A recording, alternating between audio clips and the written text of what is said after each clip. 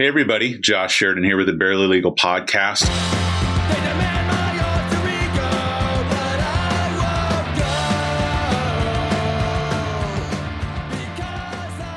On today's show, we have a local host of the Sunday Sesh, right? Mm-hmm. Ken Apperson. You're a St. Pete guy? Now I am. Now you are. Yeah. Okay. You came over from St. Pete today. I did. Okay. Yes. Mm-hmm. And so, but a Florida guy originally, or? No, I've been in Florida for about 12 years. Okay. Did you come here from New York? No. Okay. No. St. Louis. Oh, okay. All right. Missouri. I need to get a map in here so I can start putting a little thumbtack in wherever people are coming to me from. But I've had an inordinate amount of people from New York. But I guess that's just true of Florida. A lot of people, migrate here from there. So St. Louis, what is Apperson? As far as I know, it's English. Okay. It's an English name, and I only know that because I went to Epcot and went to the English names section in the English part of there, and I found my name. Well, there you go. Yeah, it sounds as good as any other explanation. It sounds extremely generic. A person with two P's. Ooh, I wouldn't have been able to break it down like that, but that's interesting. So St. Louis until what age? Let's see. I was 20. I guess I was 22. So you had some of the Midwest, ethos kind of drenched into you. You were there long enough for it to kind of stick. Absolutely. Was your family religious at all, or were they? It's a funny thing. It always seems to go hand in hand with the Midwest. You got the Bible Belt, and you got the Midwest kind of. For the most part, but St. Louis is a unique place because it's a bunch of heretics. Well, yeah, among other things. Yeah. But the thing is, the city itself is this kind of self-contained, non-regional. Like you can hear the way that I speak. I don't have much of a Southern accent because I was taught. Well, one, I have a grandmother who was very insistent on proper diction and vocabulary and all that. But also because St. Louis is this funny, self-contained, non-regional place. They have the Cardinals baseball. Sure. They have, toasted ravioli. Right. And everything else is a little bit generic. Yeah. So the behavior outside of maintaining a good amount of Southern hospitality, doesn't really hold true with other Southern things tea. We don't like sweet tea. We like non-sweet tea. Is it considered South Missouri? This is what I mean. Yeah, it's kind of exists on its own plane. It's kind of a middle distance between the up north Minnesota, that's a Wisconsin area. Yeah. And I've been to St. Louis a couple times. It's funny, for the longest time until my late 30s, the only 2 traffic tickets I ever got in my life were in Missouri. 2 different trips. My dad was in the seminary to become a priest before he met my mom, and he was at Conception Abbey, Missouri, which I don't know if that means anything to you, but way out in the middle of fucking nowhere. And so you can drive a couple hours and not see shit. And so you don't really pay attention to how fast you're going. Yeah. And, I had the cop beam up behind me and he's like, "Do you know how fast you're going?" No. You could have heard someone. I was like, "Who?" You're the first person I've seen in 4 hours, but beautiful place. I mean, it was, the people were great. The weather was great. It was a cool town. So siblings? One brother. And how old? Younger, older? He's 7 years younger than me. Oh, wow. Okay. Yeah, we barely grew up in the same house, realistically. And where is he now? He's up there in Missouri with my dad. You guys talk? A little bit. Yeah. It's always weird. I don't know what the sweet spot is for age difference between siblings where they have a shared experience and they don't have a shared experience. I actually read somewhere that if you're 5 years or more apart, it's very hard to find commonalities. Yeah. Common interests, common threads. Because essentially you grew up in 2 separate generations. Right. I've had a few guests on who were one of 7, but the next oldest one was 10 years older. It was basically they were an only child after the first family moved through town. Mm-hmm. Yeah. So, so what brought you to Florida? Well, I was 22. I was in a band, and we thought that the band was going to conquer the world. And, what was the band? The band was called Everlight. Okay. Now, what year would this have been? Let's see. This was 2008, 2009. Okay. Earlier around there. And how old of a guy are you? I'm 34. Okay. Mm-hmm. So where did music enter your life? Was your family have music on? You didn't have an older brother to listen to his albums? That's true. Was dad playing records or just friends, or how did it come into your life? Mom had a piano when I was very young, and then did you play it? In the face. I didn't play it. I never took an interest in it when I was young. Couldn't care less about it when I was young. Piano's such a valuable instrument in learning music, but it's one of the least sexy instruments out there, so it doesn't have that appeal to younger kids like a guitar or what drums do.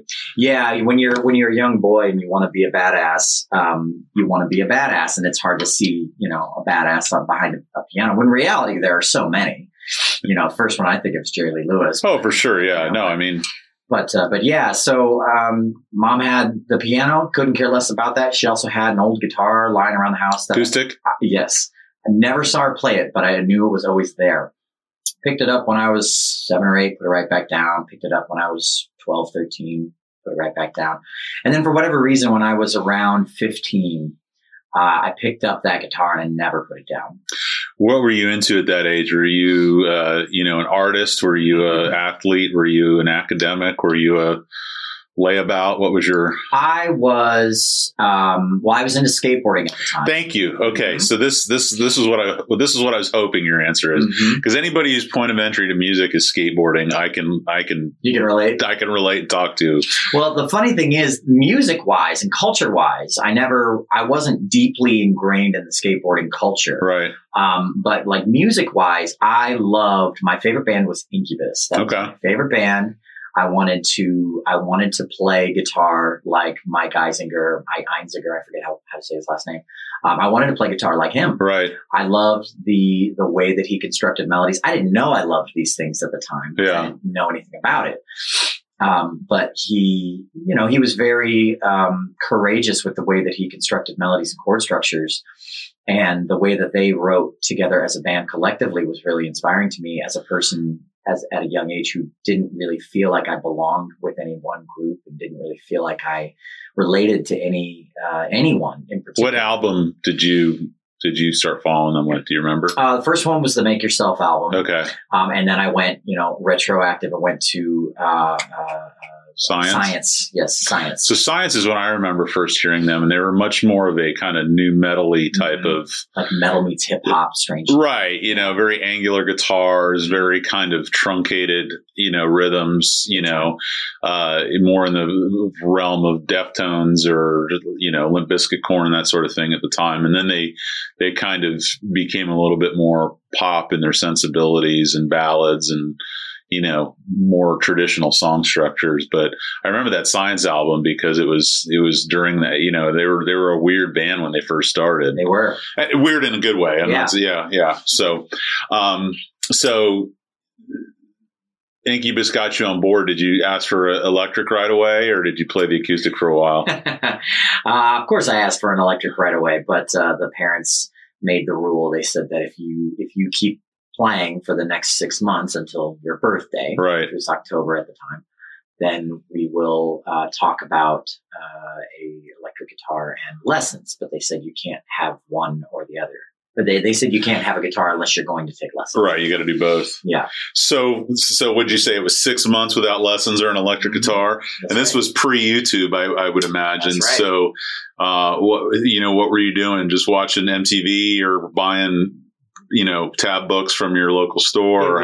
It was right when tablature websites were popping up, became a thing. Like literally, maybe that year or the year before that.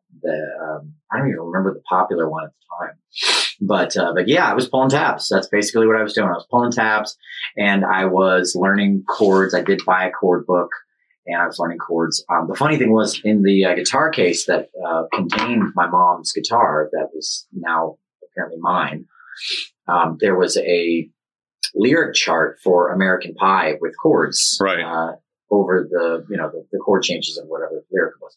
So I learned those chords painfully because the guitar was just, it hadn't been set up ever.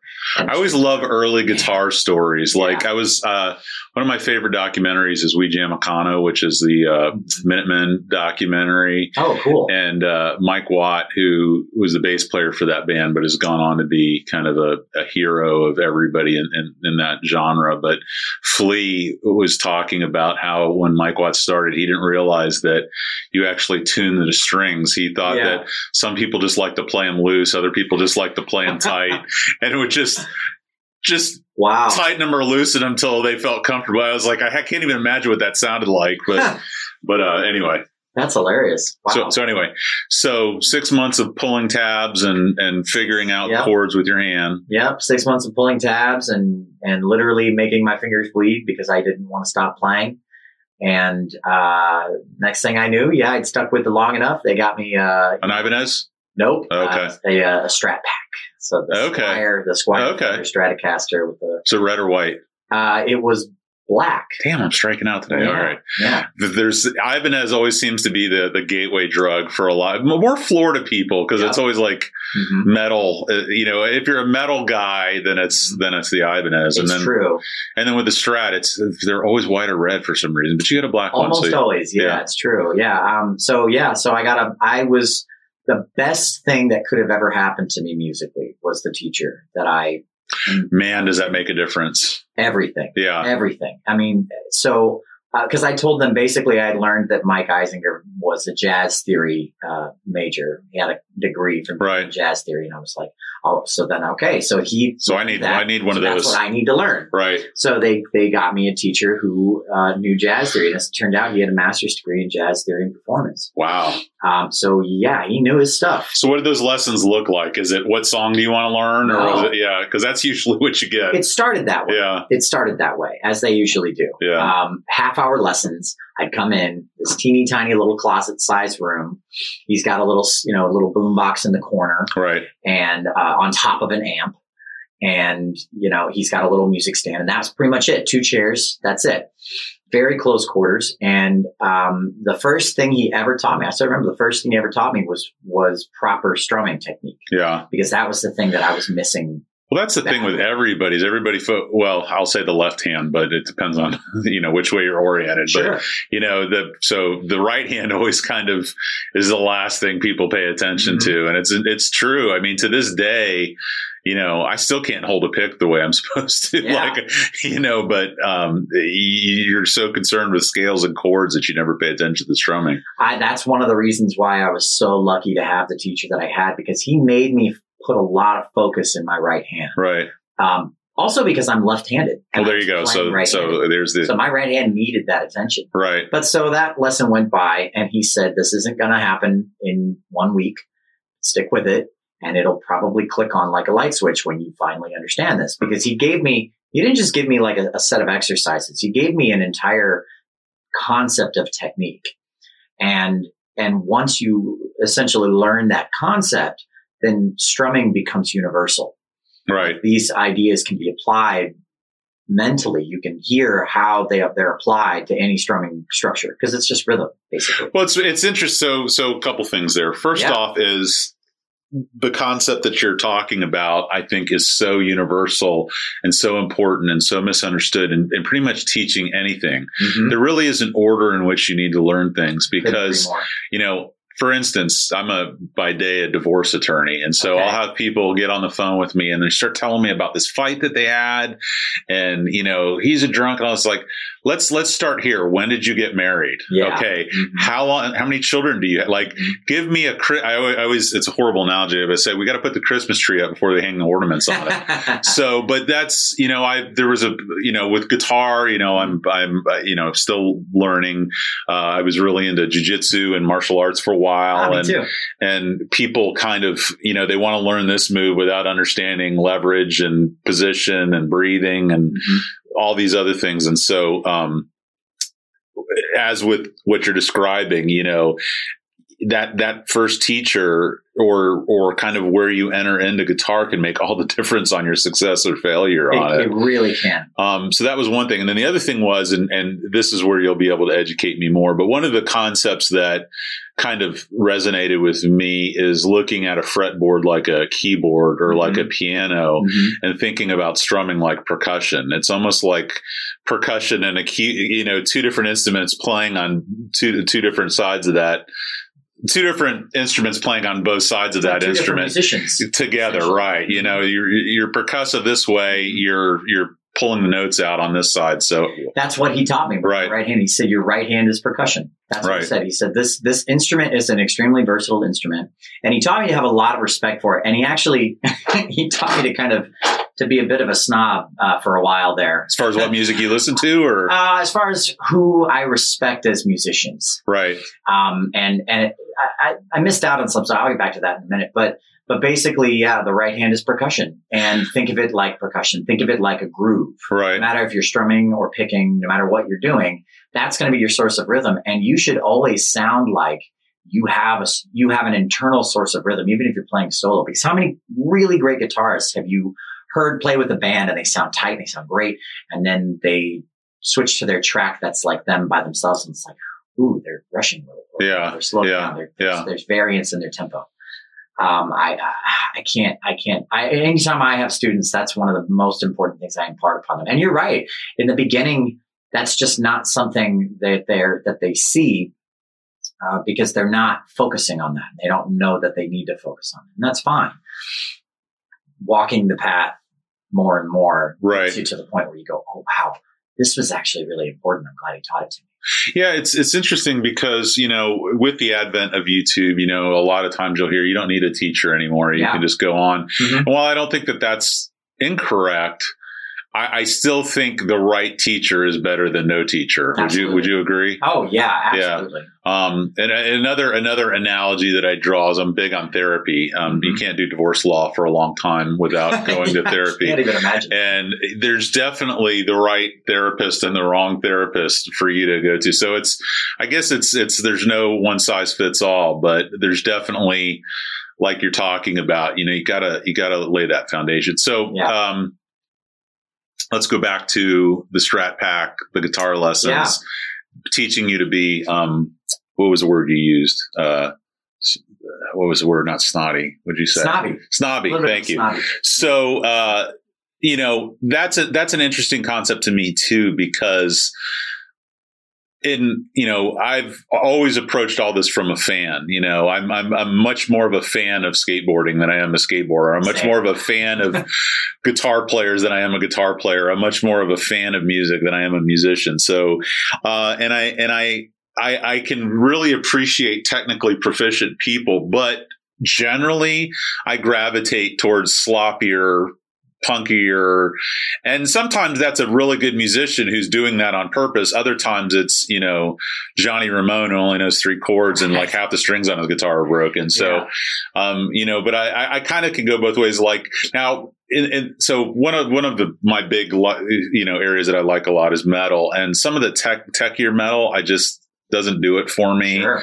But then I don't know if you know Nels Cline, he's a guitarist for Wilco, but he's been in a bunch of different bands. I mean, he's just a wizard, and he's in his 60s now, but he's still just a shredder. And, so I love that. But then, give me a couple power chords and, a drum set, and I'm happy as a clam with that too. That's the thing that I missed out on as a teenager and as in my 20s, realistically, my early 20s. I had a teacher who was a jazz person, and nothing against jazz people, but I think they'll even say themselves, jazz people often elevate their interests to the level of their ability. Right.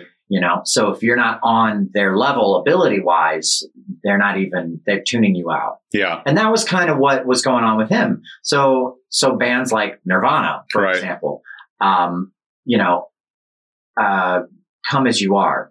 Come As You Are is like one of the most basic guitar licks ever. Right. Period. It's one of the first licks that I teach to my guitar students. And I learned, because I respected my teacher so much, that this is not good music. Right. This didn't require any work to earn. They didn't earn this music. They stumbled upon it, that kind of thing. Right. Now, the thing that I lost in that mentality is that doesn't mean it's bad music. Sure. Furthermore, it means that it's not just music, it's art. Right. And that was the thing that I missed for a long time. I thought that the mechanics of learning music, the science over the art, it equated to being an artist, and it doesn't. It equates to being a technician. Right. The artistic expression that comes from, those raw power chords and that really heavy and just screaming into a microphone. That's art. It really is. It's artistic expression, and it should be respected for what it is. Right.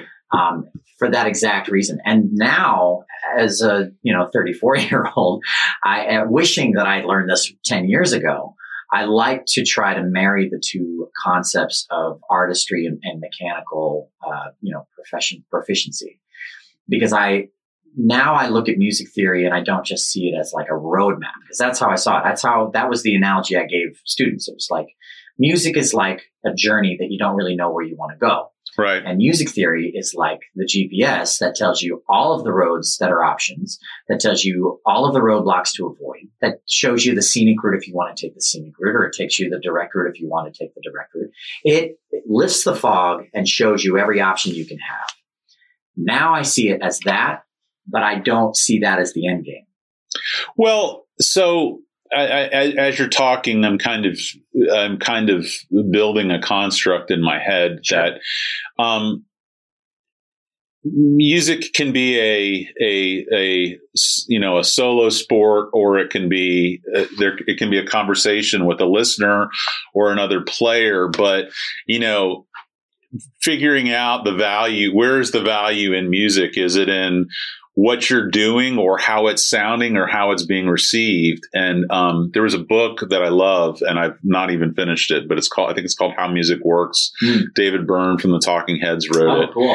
And I know that there's probably books upon books upon books upon databases on this, but about how notes impact your brain and impact your mood, and what notes go together and why they go together, what notes don't go together, and then talking about that route that you can go on. You can throw this here, minor chord here, and it makes it sound, more of a sad song, or a darker tone versus, all these sorts of things. But I as much as the work that goes into it, the talent that goes into it, the creativity that goes into it, I think equally as important is how it lands. And so getting back to your Nirvana example, it doesn't matter if you're just plucking an open string. If that called for that note, then less is more. It's talking the same with jujitsu. Exactly, you can do some crazy, loop choke, circle, blah, blah, blah, blah, blah, or you could just do a single leg takedown, mount the person, and it's you don't always have to take the hardest road to get there. Furthermore, to extrapolate on that, more often than not, the most effective, and I say effective because I define artistry as the marriage between honest, raw, emotional expression and expressing it in a way that can be received by people who need to connect with it. Right. So in that sense, music is most effective when you find that balance between complexity and simplicity. It's true, but then also I'm a big fan of music that takes a little bit. You can go in any millions of different directions, but the one that for me was the Dillinger Escape Plan. The first couple times I hear them, I was like, I don't even think they're playing in the same. They don't know what the other one's playing. Yeah. Like, it's like this guy just wrote this guitar part, this guy wrote this bass part, this guy wrote this drum part, and they just laid them all on top of each other. Yeah. But it's like those. I always use the analogy of those pictures you stare at that are a bunch of dots on the wall, and you stare at it for long enough, and all of a sudden it's a boat. Right. Music like that, it's like all of a sudden it's like, oh, wait a second, okay, I got it, and then all of a sudden it's like. So I dig the challenging some of the challenging stuff too. Some of it sounds like wanking or noodling, and couldn't agree more. and that I can't get behind. But in any event, so let's go back. Everlight, Strat Pack, jazz music, Snobbery. So this is all in St. Louis still? All in St. Louis. Yeah. Okay. Did you guys play live at all?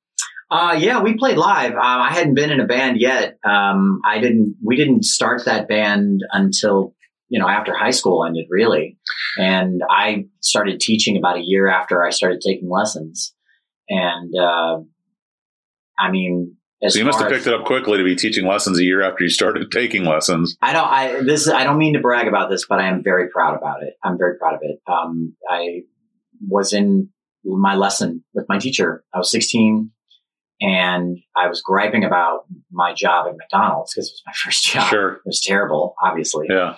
And he goes, "Why don't you just teach?" And I said, "No, I can't. I can't do that. I've only been taking lessons from you for a year. I haven't even been playing for 2 years." He's like, "You absorbed in 6 months about 2 years worth of college level music theory. That's amazing. You can teach." That's very cool. I was like, okay. So I got to start teaching at a really young age, which just solidified all of the music theory that I'd learned.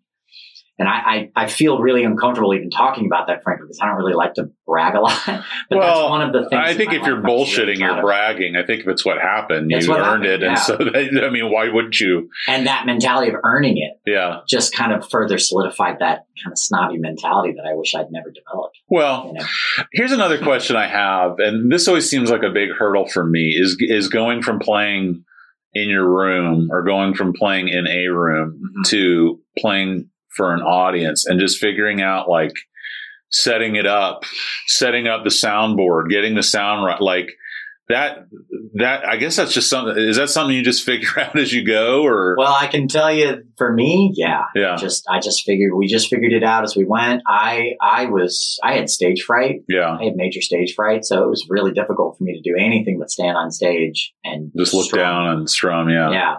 And I was, for the first band I was ever in, that was pretty much my role. Yeah. I did some singing and I was pretty bad at singing. What type of music was it? Oh man, it's, we didn't know how to put a genre on it. Bad. Yeah. Yeah. I'll say that. A little bit fast, influences of punk, influences of like that alternative rock that was popular in the early 2000s. Right. That kind of stuff, really. Okay.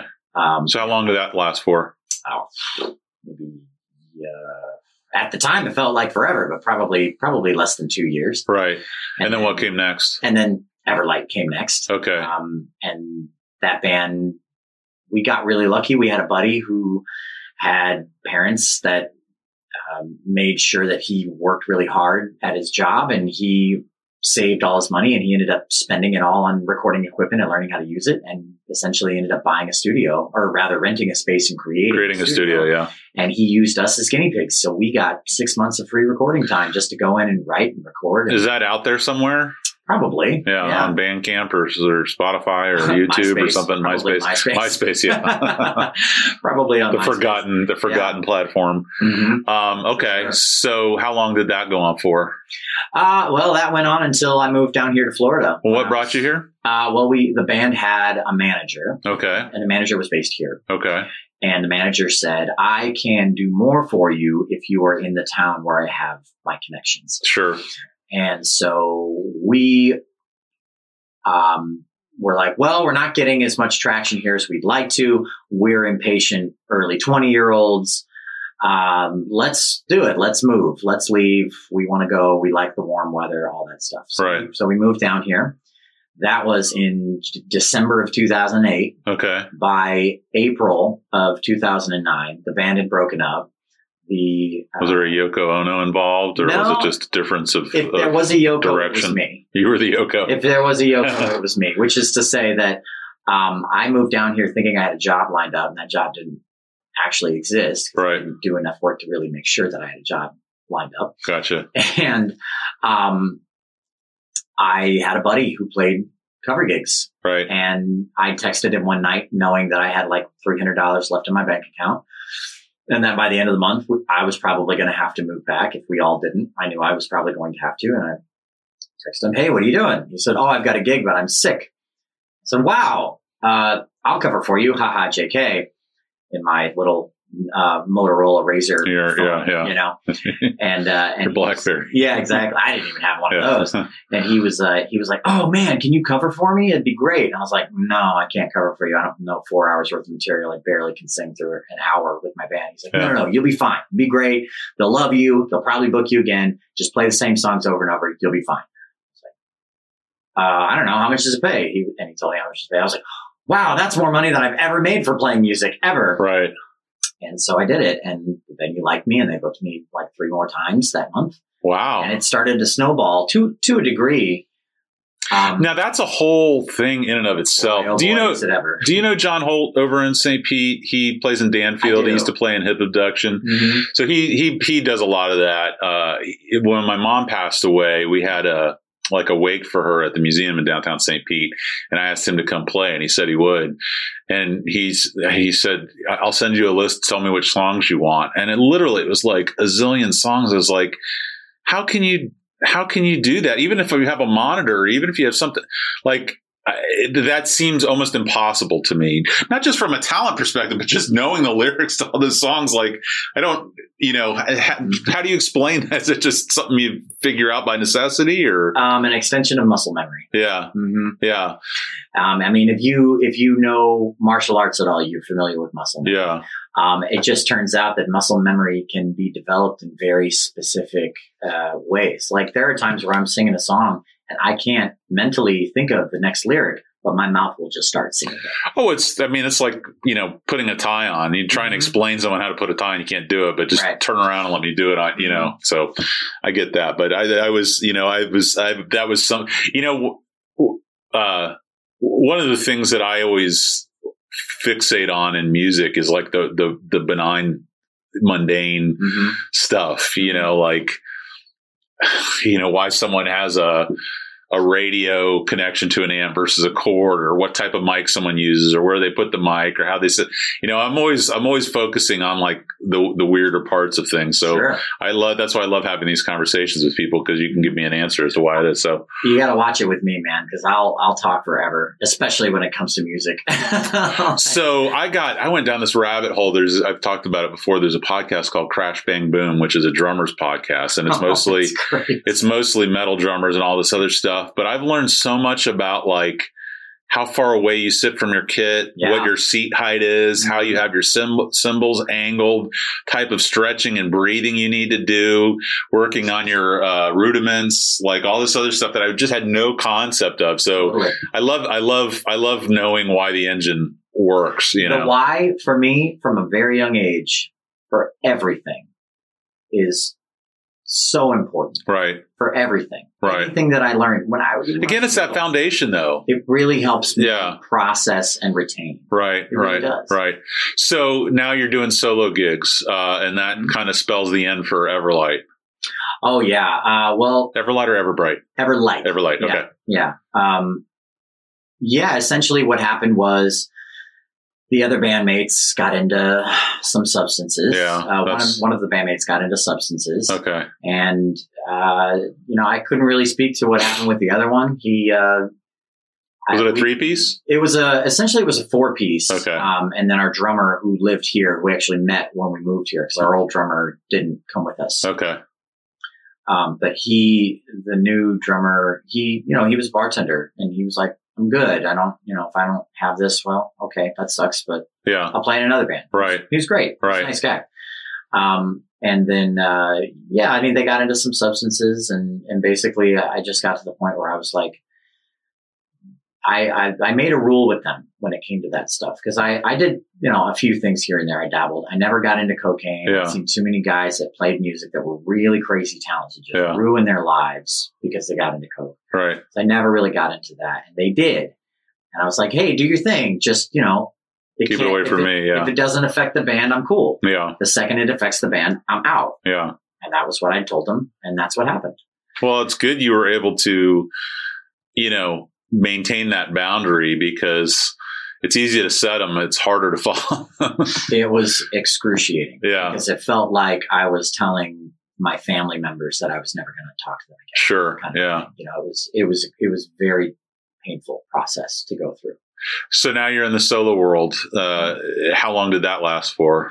I'm still doing it. Yeah. Yeah. Any bands since then though?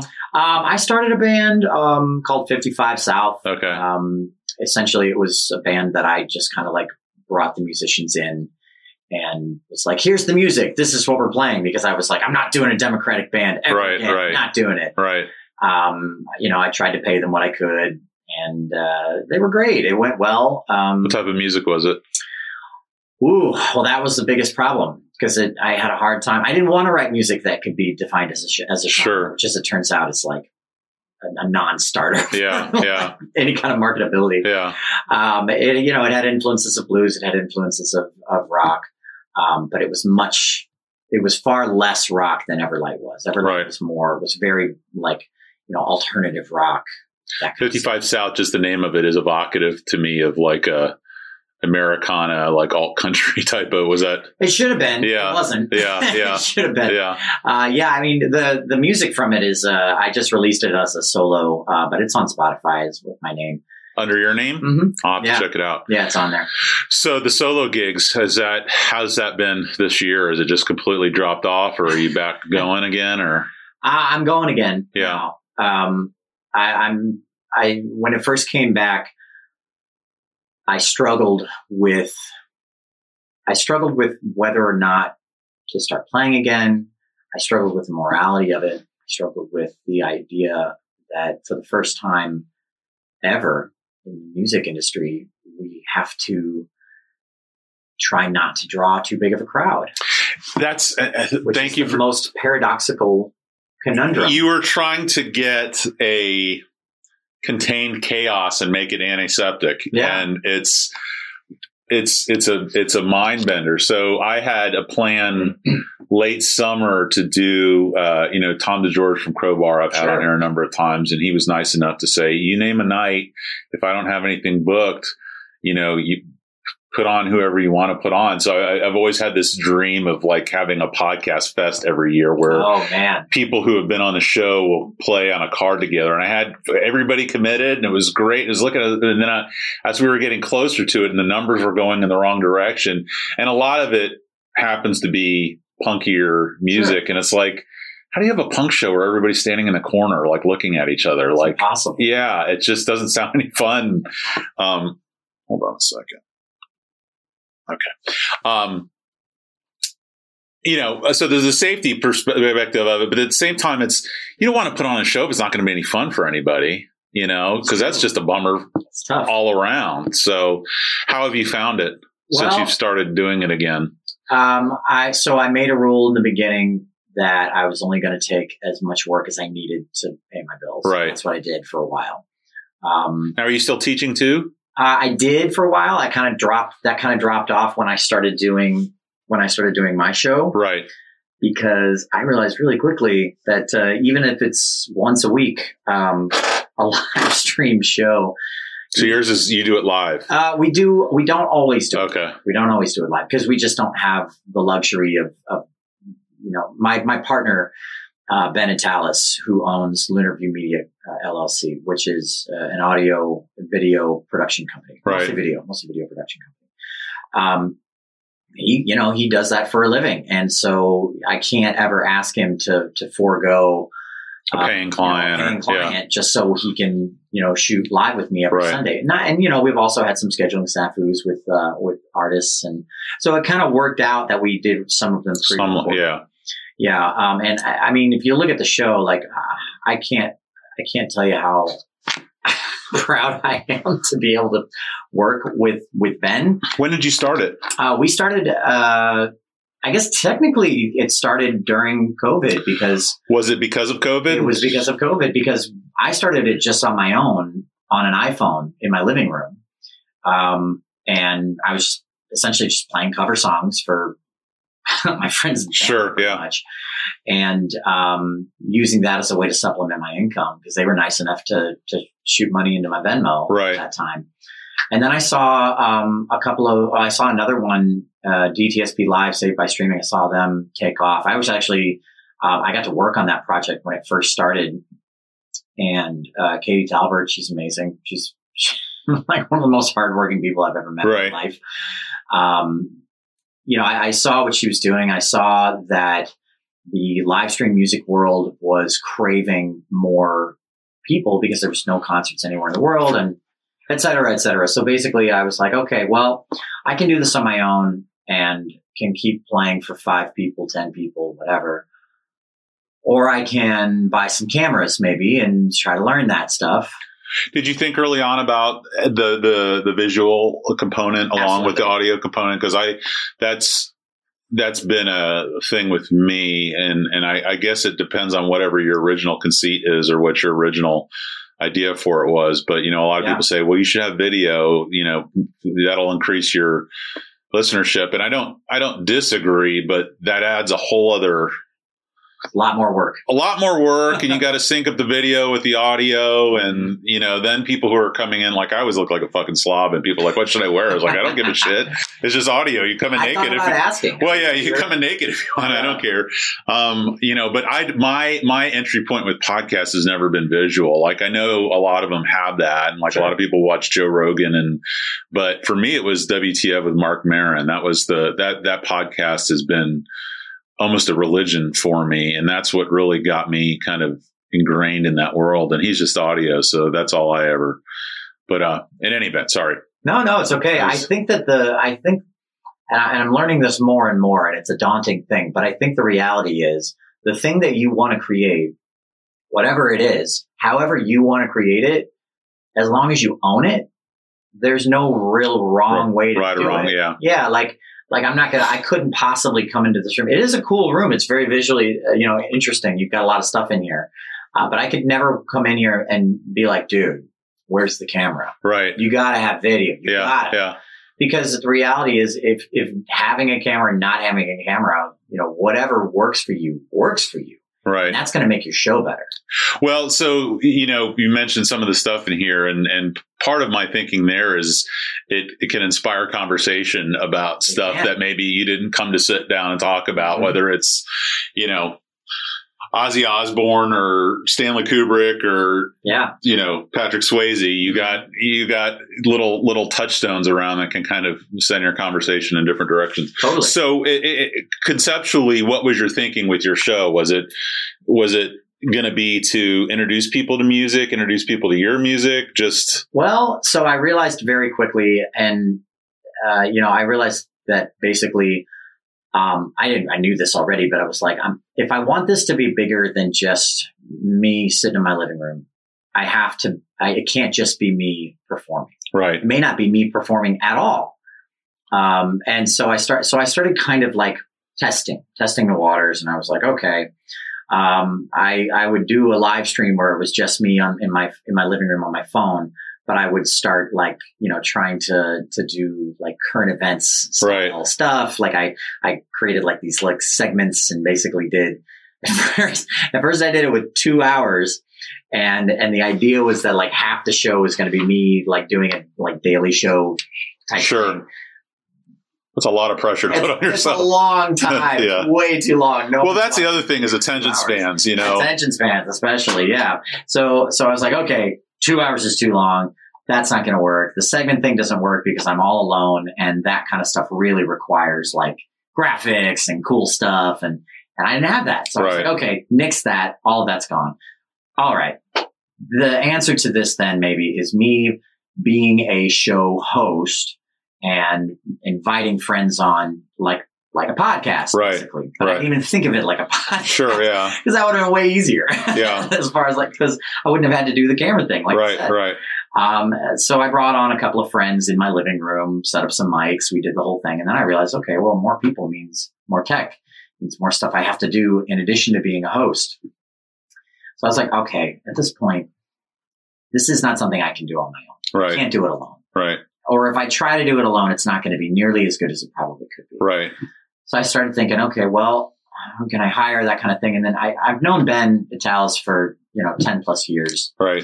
He's a great guy. And I knew that he was like starting to venture into the live stream thing, and he had the right tech for it. His lunar views got like, I don't know. I think he told me one time like 90K worth of like mostly video equipment. Right. And I had the audio equipment. I have a home studio, that kind of stuff. And so I was like, whatever, shot in the dark. So I got in touch with him on Facebook. I did this. I don't know why I did the hand phone thing. But I got in touch with him on Facebook. Yeah. He said, okay, let's have lunch. So we had lunch and we talked about it. I told him what the concept was. I said, so basically it's the only hosted music talk show in the Tampa Bay area. Right. There's nothing else like it. So in that sense, we're first. Or at least we're the only, we stand alone. And if we do it on this level that I know that he was capable of, I was like, if we do this on this level that I know that you're obviously going to be able to do it on, I think that we're going to have an edge over anything else in town. Right. And he was like, yeah, okay, we could try a couple of these and see how it goes. And what I didn't know is he was vetting me, at the time to a degree, because, most people, when they come to you with a grandiose idea, they don't know if you're full of shit or not. Yeah. You might be full of shit, or you might not want to do the work that it takes to do it. And when you realize how much work there is, it's like, oh, I don't want to do this. Right. But that's not me. Like when you say you're going to do it, you're going to do it. Well, yes, for starters, but also it's like, if I see something that I think has potential, man, I sink my teeth into it. Yeah. And then it's like, okay, well, if I work my ass off with this thing and it doesn't work, I at least can say I worked my ass off and it didn't work, not because of my lack of effort. Then that's an important consideration. And that's something that as I've gotten older, I've held on to is, I'm the least athletically, like I don't give a shit about sports, but I use tons of sports analogies. I don't know why that is, but I always have this kind of leave it all on the field concept. If I fail miserably, but I know that there's not a single thing I could have done more to try and get to that goal, it's a lot easier for me to sleep at night than to have failed because I half-assed it or something else. So yeah. I definitely appreciate that. One of the things I want to talk with you about, and this is one of the things that kind of wasn't the original concept with my show, but is this show for me has been a portal that has introduced the local music scene to me, or the concept of a local music scene to me. My music snobbery came in a different way. It wasn't technical, but if it wasn't, international, national act, I really didn't know about it. And I thought, well, if it was local, it can't be as good as whatever else. And that's a common perception. And, my buddy, Greg, who's sings for Wolfface over there. Cool. He's an attorney, and so he's got an alter ego. He doesn't like to be, really? He doesn't like people to know that's him. But he was kind of what set me down this path. We had a lunch with each other, and I thought I was just having a lunch with a younger attorney who, when I left the state attorney's office, I went with attorneys and I was like, what do I do and how do I do all this? And so as I've, getting close to the 20-year mark, now I have, people coming out and they're saying, what did you do about your website, whatever. So I thought I was just meeting with a younger attorney to talk business, whatever. And halfway through the conversation, he drops it on me. He's like, yeah, so I have this thing that I do, and it's this band, and, it's pretty popular. We put a couple albums out, and, there's a label in Germany that wants us to come tour over there. And I was like, the whole dynamic of the converse, like it went from me being the mentor to all of a sudden me being the fanboy. And I was like, tell me more. Fuck law. I don't want to talk about that. Tell me about this. Like, where do you play? Tell me about your albums, all this stuff. And for like a couple months after that, like I wouldn't fucking leave him alone. I was just, but so the idea of I can do something other than run child support guidelines all the time, that was more artistic and spoke to things that I enjoyed, music, skateboarding, all these other things. It sent me down that path. But in the beginning, I was like, I don't fucking know anybody. I know you, and that's about it. And so I knew Ray from Creative Loafing because I've done some legal work for them before. Like if they need information on a case or something, I kind of. Cool.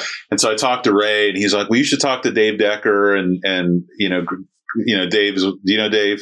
I've heard the name. So he's a photographer for Creative Loafing. He's got a band, Big Sad, but he's had he had a band called Clermel, and he's from this area. I don't know if you're aware of Clermel at all, but it's over there by kind of on the way to Brandon, which has turned out to be this weird mecca of just bizarre musicians and artists and everything. So anyways, it became this domino effect, and it's like, okay, well, now I know this person. And Sean Kyle I met through a buddy of mine. We were at Fort Greene Fields, and I told this story jokingly in the bio that I wrote up for him. But my buddy Gio and I were sitting there eating a Scotch egg or whatever those things are, and I swear to God, he was like out of a movie. Like anybody who knows Sean, he's like from another time. Like he's got like riding goggles on and like a scarf and gloves, and he looks like he came out of a Vanity Fair picture or something. And he sits down and starts talking to us, and so I've gotten to know all these people, and then Tom, and it's just this domino effect. And now I have all these people that I've met and all this music that I've been introduced,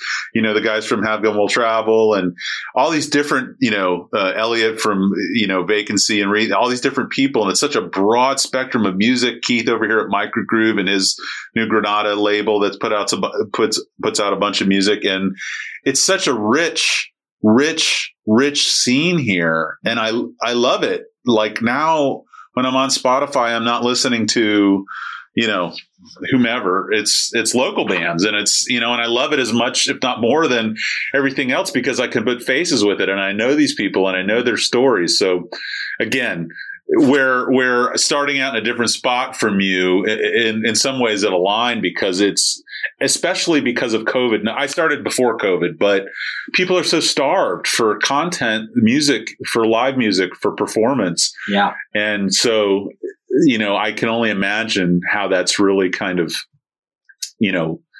blossomed in what you're doing. I can't say this enough. Yes, 100 times yes. In everything you're saying, honestly. I really believe that we live in a city, in an area, in the Bay Area, where there is so much talent. There's not just performance talent. There's not just, songwriting talent, but just overarching, like overall, there is enough talent in this city that this city should be a Nashville city, size. Nashville and LA, Miami, Yeah. And so there are a handful of other people in this city that believe that too, and that are actually like working towards that. I've heard bits and pieces of conversations in that regard, and man, if COVID didn't fucking slam the brakes on it, but I'm hoping. Yeah. I had this faith that music / art has survived worse storms than this. Certainly. And so, despite best efforts, it's going to, find a way.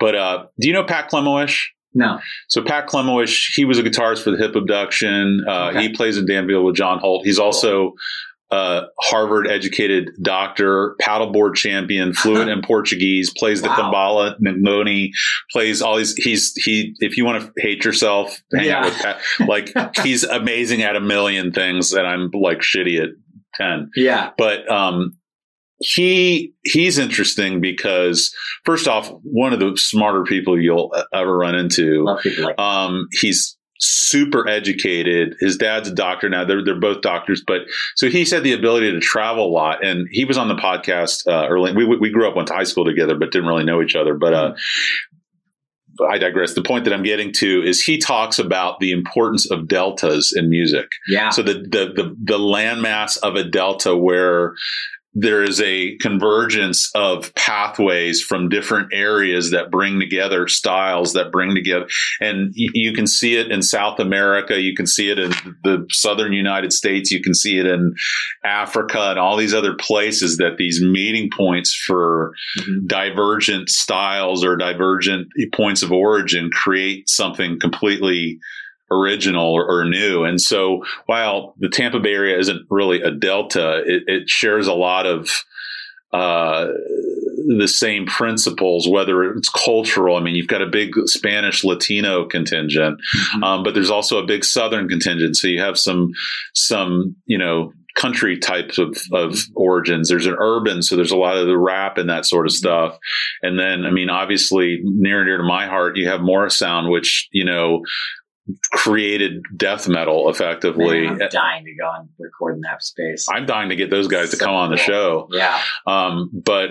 So anyways, it either by design or just by happenstance has become kind of this multifaceted meeting point of so much, you know, reggae, like just all this stuff. And, you know, it's all right here and it's amazing. Yeah. Well-written music. Who's the guy? I'm going to draw a blank. Will Quinlan. Do you know Will Quinlan? Oh, yeah. I'm familiar with Will. Yeah. So, I mean, he's been around for quite a while, and I started listening to his stuff. And it's amazing to me that he's not the biggest name out there just listening to that music. So anyway, about your show. So you started in February, March? Oh, no. We got started. I started doing the live stream thing probably back in, I think the first one was either April or May. Okay. And then, but that wasn't what it is now. Okay. What it is now actually started in September. So what is it now? Now it's the Sunday Sesh. And tell people who maybe aren't familiar with what it is. It's the only live stream music talk show in the Tampa Bay area that features local, really spectacular writers, performers, all of that. So people go on the Facebook page to watch it? That's right. Yeah, okay. It's on the Facebook page. And you can watch it in real time, or you can go back and watch old episodes? Right. Okay. Yeah. Funny thing about live streaming that I've learned is that, you know, it's not like TV where it's like, you know, a broadcast and then it's gone. Yeah. And they can't watch it anywhere. Sure. Right? Whereas, you know, live stream, it's like essentially the live stream is just kind of like a boost for any video. It's just a launch. It's an initial, it's an IPO. It's an initial offering. Yeah. Yeah, exactly. It's funny how much our lives used to be scheduled by TV. Boy, oh boy. Like Thursday night at 8:00, you had to be at home because Seinfeld or Cheers or whatever the thing was, you know, now it's like, you know, I couldn't tell you what time anything is on or what channel anything is on. Because you don't need to know anything. Right. You just watch it whenever you want. That's amazing. So how many episodes, do you call them episodes how many episodes are you in? We have done 16 so far. Is it one a week or what's it was one a week. Okay. We're on hiatus right now. Okay.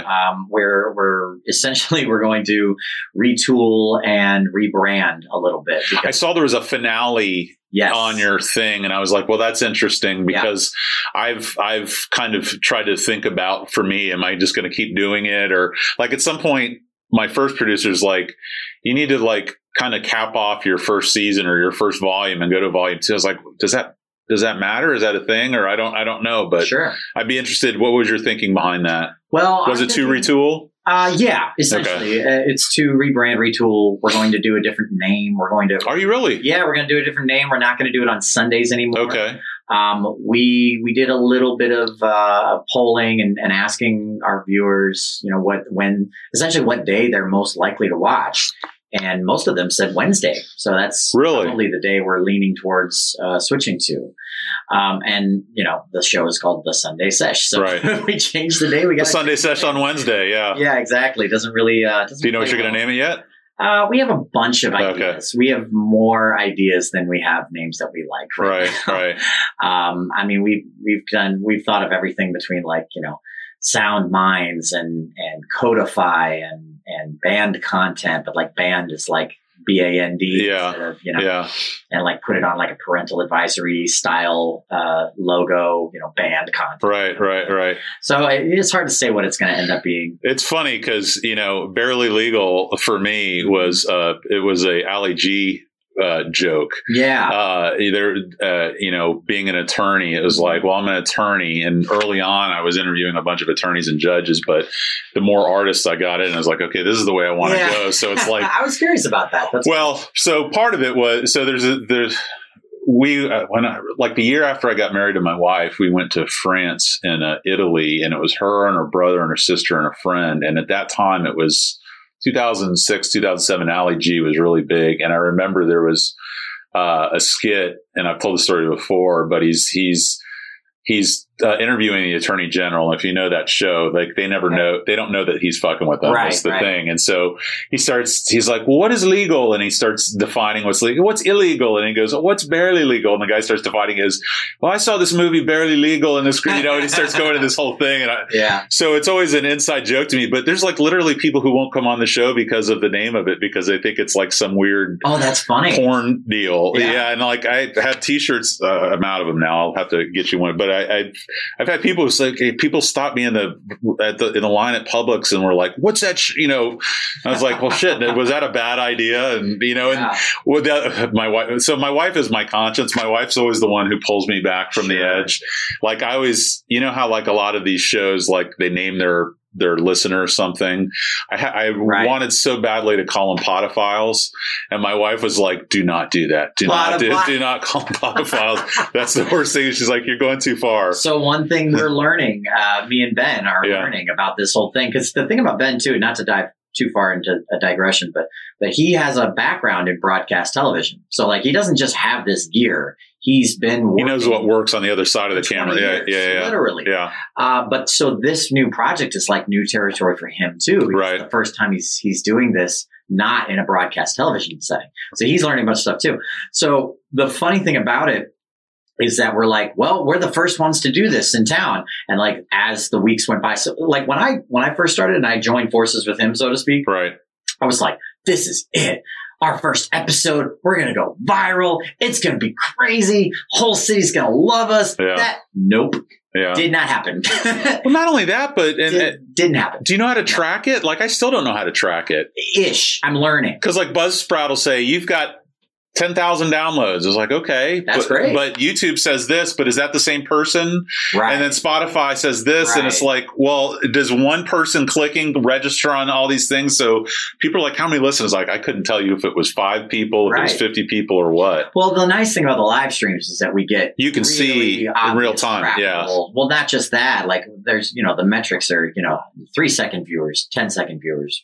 Oh wow! Viewers, so you get so into it. We can really see that. But the one overarching thing we've learned about, live streaming on a social media platform is that, one, people are consuming this content on their phones. Yeah. And two, because of the fact that they're streaming this content, they're consuming it on their phones, they're not sticking around for the whole thing. Right. They're just not. Right. And that's okay.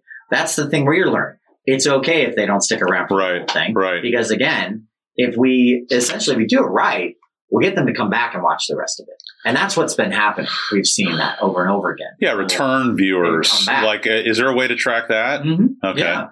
Well, the great thing for me is I don't give a shit. Like, I just put it out there and people listen to it or they don't. I don't make any money off of it. I don't make people pay for it. And so it's what it is. I was like, I've gone to a restaurant before and seen someone wearing one of the shirts that I was like, that's fucking rad. Or like someone will reach out to me like you and said, hey, that makes me feel amazing, Good. So as far as booking, how have you found that to be? Because there's kind of an ebb and a flow with me. Like sometimes I worry, like, am I going to be able to find anybody else that anybody's going to care about to come on? Then like the next week, there'll be like 6 people who I either didn't even know to ask or never thought would agree to do it that would come on. And then I was like, oh, okay, this is great. So I'm always kind of like feast or famine on who I can get on. So many facets of this show have made me do things that I've never done before, that I never even thought I would want to do before. And one of those aspects is booking. And the things that I learned about booking are the things that I learned from booking myself right. in places, which is to say. Well, so you had a background to at least conceptually understand for certain myself, considerations. But definitely not for other people. Well, especially with you, because you have people coming on and playing. So you got to figure out like getting equipment there. And you have to have more than one person who can do something. Like me, it's just one person. Yeah. But if you got to have a band, it's like, lining up everybody's schedules. I'm the guy running audio in addition to being the host. So I'm also the guy behind the scenes doing doing a good portion of the photography. Right. While my partner Ben he's running the board. He's not running the board. He's running the switcher. Right. Like video. He's running all the video. And our agreement is I handle the audio, he handles the video, and I handle, bringing most of the content stuff. Obviously, we talk about everything to like But you're not paying these people to come on, are you? No, okay, yeah. No, nobody's making any money on our show. Well, I mean, it's a marketing piece for everybody, though. That's what we've kind of decided it was going to be. And here's where it made sense for me in a weird way, and is it became a Trojan horse for me because anytime I bring someone on, the people who are interested in them meet me. That's me. And that may not have been another way for me to meet that person. Right. And so at some point along the way, I might mention that I'm going to surgery or something. And then that person's like, oh, I need a divorce called up. So that's kind of the marketing side of it. Although I really don't even care. That's, let me say it's been a nice side, what do you call it? Side hustle. Side hustle or a symptom of this show, but not one that I see. Yeah. I mean, at this point, I don't care, about, I so much more appreciate just meeting people like you, but that has been a side benefit to it. Awesome. So, how are you reaching out to these people? Are these all so far just people that you've known, or? Luckily, it's mostly people that I either know or that I have a connection to through another friend. Because it's like you said, like once you start traveling in these circles, they're not terribly big circles. Right. So if you're not an asshole, yeah, and people, you see that you're working on something that might turn into something cool. They especially right now be part of it. Yeah. I mean, in a weird way, flipping the whole COVID deal on its head. I mean, making the most of it. You're giving people a conduit, a vessel to get their stuff out to people where they don't have it anywhere else. That was my mentality. And right. like when our bands come on, I say our bands, when the bands come on our show, right. We shoot this episode, we shoot a bunch of photos, we record all the audio, obviously. And like the whole episode's recorded in HD, and then we take that and we chop it into, like I take it and I chop it into individual clips, which is another thing I learned how to do, video editing. Yeah. I knew how to do that before, but I learned Premiere, so right. that's fine. I put it in a Dropbox folder. I haven't like actively like given it to all of them yet. The idea is that I want to post some content and have it for ourselves first because it's our content right. first. And then it's theirs. Mike Mass, if you know him, hip hop, Wave Theory. He came on the show and we got to do that episode at Crowbar. And that was how I really got, like I'd met Tom before. We had met before. I'd played a show at Crowbar before. Right. This was years ago. Sure. There's no way he remembered me. Funny. Well, never mind. I'll talk about that later, but we got to do that episode and, afterwards, it looked phenomenal. I'll probably say this a dozen times. I can't thank my friend Ben for being part of this. That's great. Because he has all the skills to make it look professional. Right. Like I'm the host and I worked and I'm still working very hard to be an effective, be a good, host. Right. And I feel like, okay, so that's my biggest contribution to this thing is knowing the people to book, being able to, have an idea of what content we need to have in there. In format and handling all of the promotional side of stuff, right. social media and all that stuff. But, Mike got in touch with me afterwards. He was like, hey, man, can you send me the clip of the interview? Because I want to use it for my press kit. I was like, that's great. That's a great idea because, you send out a press kit, an EPK. Sometimes they don't just want to hear you play. Sometimes they want to know if you're an asshole or not. Right, right. And if you have a thing that lets people get to know you, which he did a great interview. He was excellent. It's funny, that's another thing too, is not all guests are created equal. And, I get a lot of unsolicited criticism, but I try and take it to heart. And you should do. Well, one of my friends, like, you got to stop talking as much about yourself and let the guest talk. And so I've been told that too. I try and pull back, but sometimes I'm looking at a guest and they're just staring at me like a deer in the headlights. It's like, well, someo's got to talk. It's either going to be me or it's going to be you. And so one of the things that I started doing early on is I started doing pre-interviews. So I'll have a phone conversation or a FaceTime Zoom conversation, whatever. And I've developed like a document of like, 10 questions that somewhat. Yeah. The questions kind of come pretty easily at this point. Basically, my thought process is, okay, these are local acts and I want people to care about local acts. Right. So if they don't know who this band is, especially if they're like a songwriter band or something like that, like Sean was on my show too. And I'm like, okay, well, I need to give people who don't know who Sean is a reason to care about who Sean is. Right. And I need him to tell them that. So I ask questions that kind of lead that direction. Who are you? Where have you been? What have you done? That kind of stuff. And then, you go for the content, not content, the viewership helping questions, which are like, the band that we just had, Nightbreakers, which are incredible, by the way. They're ridiculous. Right. And they're like early 20s, like early, really young guys. They're fantastic.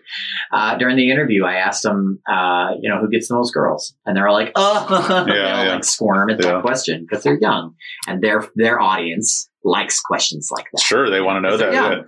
Yeah. Inquiring minds want to know. Inquiring minds want to know. Do you have, and you don't have to say who it is because, I'm favorite. Favorite or bucket list that you haven't.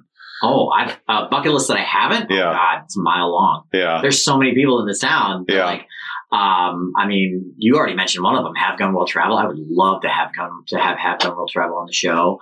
Alex Harris, who's like big in the R&B world. He's phenomenal. Ari Chi, she's also in that same circle.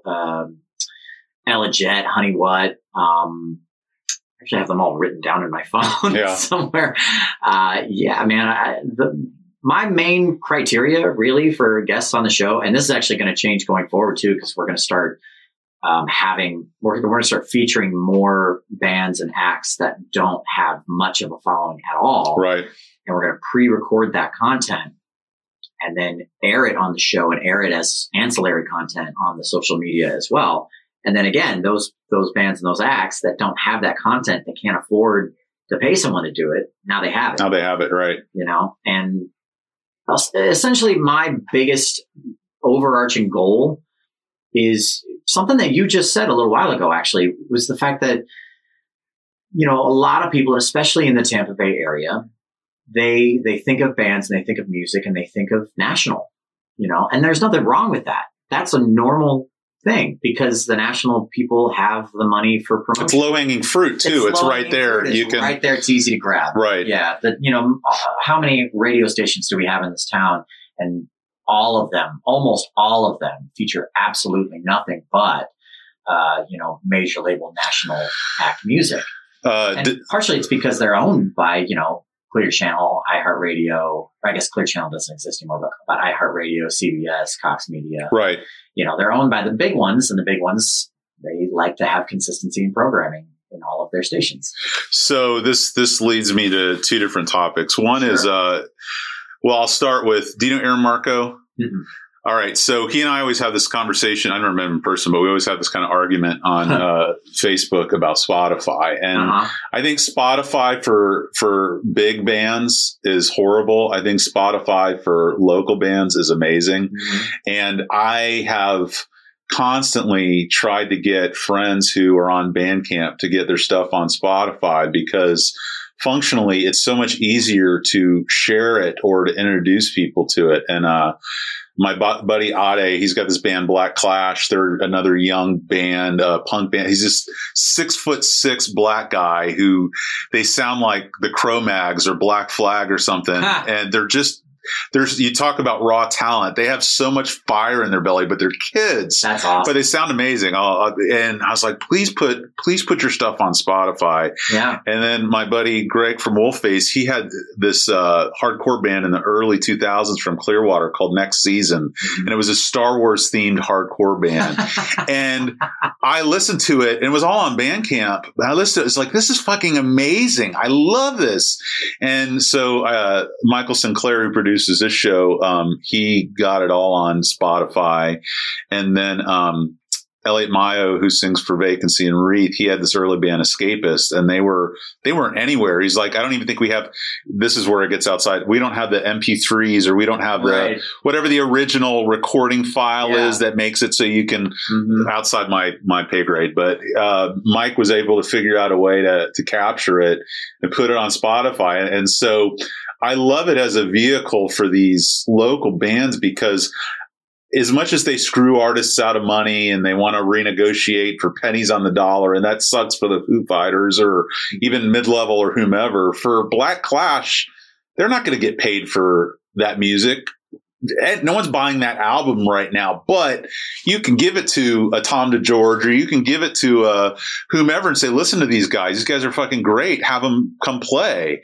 And so that's why I think it's good. So that was part one. And part two was Devin Brady, who I still can't put all the people. I've talked about this with Sean Kyle. I don't know. I'm just entering into this world, so I don't know who knows each other. I'm doing the same. Well, yeah. So some people are like, yeah, I grew up with him. And then other people are like, I don't have any fucking clue who that is. But Devin Brady, who's a musician, but he's also a part of this art. I don't even know what you call it. They're called the Crab Devils, but they're this art movement here who are opening this huge thing in Ybor Heights called the Peninsularium, which is this multimedia art installation that's all these semi trucks, and then there's music and there's breweries and it's this big fucking thing that they're about to open. But anyway, he's like, I have this idea and you can have it if you want it, but basically it's a local Spotify, and you go around and you sell it to all the restaurants so they don't have to pay this crazy Spotify rate to play. Oh yeah. But it's just local bands. So you go into the hub or whatever, and it's just phenomenal. It's just playing local bands. That's phenomenal. And I think that's a fucking killer idea. See, I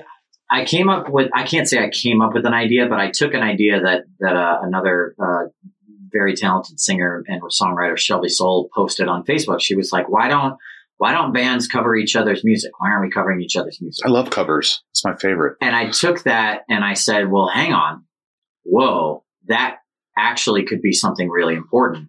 So I created this Facebook group called the Tampa Bay Music Scene Cultivators. Okay. And the idea behind it is that it's only musicians and songwriters specifically. I shouldn't say that. That's not true. It's only musicians. And I'm hoping that it becomes like essentially like 50-50 between people that play like, cover music, things like that, which is something that I do, and people that write their own music and don't play those cover shows, but need as much publicity as they can get, especially right now. Right. And so it occurred to me that like, basically, okay, there are hundreds of guys like me, guys and girls like me, that play in the cover scene. Mm-hmm. And the cover scene is really interesting because some of I know people that maybe not right now, but before COVID, they were playing, 2 gigs a day, 5 days a week for 3 or 4 hour gigs at a time. Right. Which is a crazy amount of time to be performing. Yeah. And they're all local, and they're all, staying local for the most part. So I thought, wouldn't it be cool if someone created a space where the people that write local music that are incredible, that are really ridiculously talented, went and communicated with the people who are also ridiculously talented people, but they're mostly playing cover music in bars, because the people that are playing that cover music in bars, like I said, they're performing way more frequently than the people that are writing that music. Let's see. So Wolfface, how often would you say they perform? Before COVID? Before COVID. I would say every other month. Every other month. Yeah. Okay. And then a couple festivals maybe. Right. So imagine if someone took, a Wolfface song, like me, I've got a gig tonight. Yeah. And so I took a Wolfface song and I covered it, and I say, hey, this is a Wolfface song. Yeah. Listen to them. Right. A local band. Right. And essentially what it would end up being is that the people that do cover music would still be playing covers, but they'd be playing local covers. Yeah. Which would, I think, I maybe overly ideal, overly utopian, but I think that people, when they hear new music, they don't seek it out for the most part. There's plenty of people that do. The accidental find is like huge. You said, yeah. Low-hanging fruit. Yeah. So, and where are people, discovering music? Statistically, well, they're discovering it on the radio. They're discovering it on Spotify playlists, which is another thing my show is going to start doing, by the way. So the radio, Spotify playlists, in the licensed in movies and television, they discover music that way, commercials, things like that. That's a huge way that people discover music, but also in public spaces where music is playing. Right. And especially if a person, I can't tell you how many times as a cover artist, I've had someone come up to me like, oh, who's that? Who's that band? Who's that? Right. Who's that? Sometimes it's my own stuff. Yeah. Luckily, I feel really proud of that fact. But, so if I can turn that into a way that takes the cover artists and makes them champions of the local music scene. Right. And they don't even have to play nothing but, local cover music, but throw one in, sprinkle it around. Yeah. Well, it's like Sean was saying. He said he's been playing these gigs so much lately that he feels like he's at the peak of his powers right now from playing. Like, he's really in the pocket. Yeah. Mm-hmm. Yeah. So there's definitely that. No, I love, I remember when mashups were like a big thing. I used to fucking love those. Like you mix P. Diddy with David Bowie. I was like, this is the best thing ever, but you couldn't go anywhere and listen to it because of licensing reasons. And then so covers kind of in that same vein, like I have a playlist on Spotify that it's all covers, and I love it, and I share it and I add to it. And it's kind of a way of being able to do it. But even at that, it's hard to hear covers because if you don't have licensing, a lot of them won't let you play it. So, but I think that would be amazing. If we put, especially if you had disparate acts, like a folky person doing a metal thing or a blah, blah, blah, where you kind of a different take on it. Yeah. That would be huge. I mean, if a person, I think that perception is so important when it comes to discovering music. So like, so the fact that, if I'm in a bar and I'm playing Tennessee Whiskey, right, and then I finish playing Tennessee Whiskey and I start playing Teenage Fight Song by Sean Kyle, I'm putting those two songs next to each other, literally, so that the one can be associated with the other in terms of elevation. Well, it's true. You're playing the crowd. You're pulling the strings. I'm playing the crowd, and as far as they're concerned, all songs are created equal. Right. So if they have that perception of that song the first time they hear it, and then they go look for it, they're going to maintain that perception, and then they're going to love it even more. Right. It's not a famous, enormous, like multimillionaire songwriter. It's a local guy who is still extremely talented, and they can come and see him perform as well for whenever they want to. Essentially. Are you familiar with the Zoots Christmas show at Crowbar? Yeah. Mm-hmm. So this year they're doing it January 9th. They didn't do it before, so that's coming up. But that's the embodiment of, it's like 30 musicians tagging in, tagging out, all covers. And I think they introduced me to Warren Zevon's Lawyers, Guns, and Money, which is now one of my favorite songs.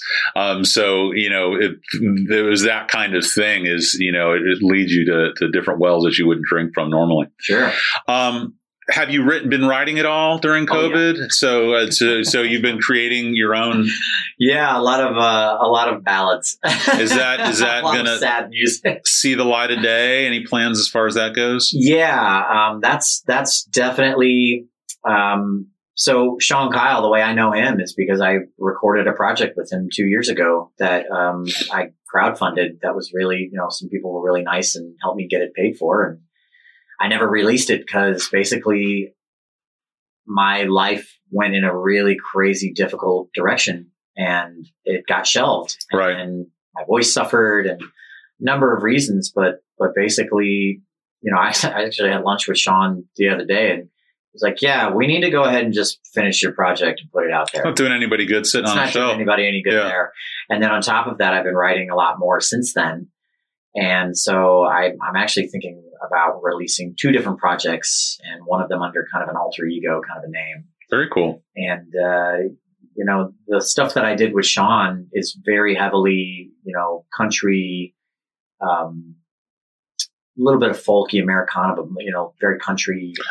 I've been killing Ryan Adams' new album this last week and feeling super guilty about it. Like, I don't know how to feel about it's got some country influence. Well, no, the whole who's the Brandi Carlile or who's the girl that accused him of all this stuff? And I don't know anything. Oh yeah, he got deep. The album was supposed to come out like a year ago, and this is when it came out that he was like emotionally abusive to his wife, and it used his position to like kind of leverage relationships with female singers, and he got lit on fire. And so it's that Woody Allen thing. It's like, I love your movies, but you're a scumbag. Like, what do I do? Do I put the art over the person or do I just kind of write them off? So, but similarly, he recorded that album like a year and a half ago, 2 years ago. And he finally just like, I'm just going to put it out. And it's a great album, but it's like, kills me. So yeah. Anyway, well, what's very clear to me is I could probably have you on about 3 more shows, and we could, I'm a talker, man. Well, we didn't talk about jiu-jitsu. We didn't even talk about the acts that you had. So do you train still, or? I don't. I did martial arts all my life. But, when I was, I had to be younger than 10 years old, and I started, learning archery, learning sword work. Holy shit, you're a superhero. And hardly. I'll write you a ballad and Kung Fu. Yeah. I learned a mixture of like Kung Fu, Judo, and Marines combat training. Combat training when I was younger. And then probably about 6 years ago, I was training pretty heavily in jiu-jitsu and Muay Thai. And was this over in St. Pete? Boxing. No, this was in Tampa. Okay. Did you go to Tampa Muay Thai? No, I had a good friend who has his own place called Smash. Okay. Smash MMA, and it's Smash Brown is his name, basically. Oh wow.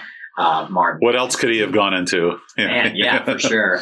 But he's an incredible fighter, and he was really nice to me because I picked that stuff up pretty quickly. Mm-hmm. In the sense that, I think part of the reason I picked up guitar quickly was because I was doing that kind of training at a young age, and it taught me how to, once you get the right motion, how to repeat it and repeat it and repeat it correctly, and knowing that the repetition is going to lead to the ability to do it without thinking about it too much. So I trained for, I think I only trained for maybe about 6 months, maybe something like that. And then I got 3rd-degree burns on my knees. From that or from something else? From a stupid mistake with a propane grill. Okay. Basically, people asked me to help them light it, and they had a plate of like burgers and onions and stuff, and all I could smell was that, and I couldn't smell the propane. The gas was that they had been releasing for 15 minutes just blew before up, I tried to light it, and it created a big fireball. Oh, geez. Blew me back, and it was wild. I got really lucky that I didn't, get totally maimed by that experience. But yeah, I got that, and then I hurt my patella on my knee for a couple of months. Fell down some stairs, basically. Oh, Jesus! And then a few months after that, right around when that healed, I tore all the ligaments in my left ankle. Damn! Playing volleyball, and just like my foot came down on a mound of sand and just rolled. Yeah, rolled your ankle. A solid, 90-degree turn, and just pop. Reminds me of that meme. It's like the only joints I roll anymore is playing basketball with my kid. Yeah, exactly. Anyway, well, so tell me again where people can find the Sunday Sesh. The best place to find the Sunday Sesh is our website, the Sunday Sesh. It's sundayseshshow.com. Okay. We're going to keep that URL even when we change the name and redirect it it'll redirect. Yeah. And then to watch right now, the best place to watch the show is there. We have all the episodes on an episode page. I have to go home and update that as soon as I get home, actually. That's on the docket today. Your music, is it anywhere that people can find online? Mm-hmm. Ken Apperson is my name, and I am on Spotify right now. Okay. It's nothing that I've written in the past 8 years. So when I do finally release some music, so the idea is I'm going to, in January, spend a good chunk of time getting the stuff done that I had done, and demoing the new stuff and releasing the stuff that was done in the first quarter of 2021. And booking you, people want to have you come play. How do they find you that way? They can go to my website, kenapperson.com. That's my website. They can find me on social media. I got really lucky with my name. Apparently it's very SEO. So my Instagram is my name. My Twitter is my name. That's awesome. Ken Apperson. And find me on there. I want to be friends. If you want to see images of adorable dogs and a little bit of me being a goofball on my show and a little bit of me playing music, follow me on Instagram. I'm most active on there pretty much. Well, thank you so much for coming on. I really appreciate you reaching out to me. I'm going to definitely be a big fan of your show, and thanks, man. Hopefully we can commiserate behind the scenes on guests and who we should book and that sort of thing. Yeah. Happy to make recommendations. We got really lucky because the majority of the actually, honestly, all of the people we've had on the show have been nothing but like professional, courteous, on time. I think that's a local music you kind of got to be. I think so. You can't be a fucking circus locally and expect to get anywhere. Right. Once you're, top, national, whatever, then you can be an asshole. But, that's another great thing about local music is I've found the artists to be nothing but pleasant, professional, well-spoken, great people. So, who knew? We've got on the show, we've got everything but ratings right now. Oh, there you go. So we're trying to build those numbers as much as we can. All right. Well, thank you so much. Again, I appreciate it. And hopefully you'll come back sometime. I will. Absolutely. Have a great time. Happy New Year. Happy New Year.